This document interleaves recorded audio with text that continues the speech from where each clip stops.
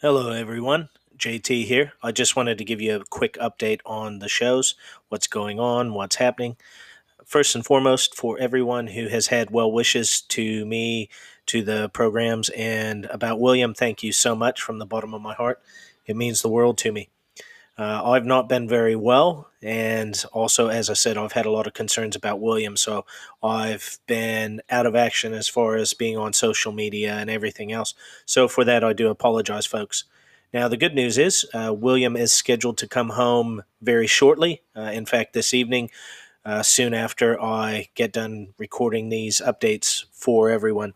Unfortunately, he still can't walk. He's still in a pretty vegetative state right now, but his surgery was a success, and all we can do is allow him to recover and hope that he comes right. I mean, he's had some pretty traumatic strain to his spinal system, and anyone who knows anything about that knows you won't recover overnight.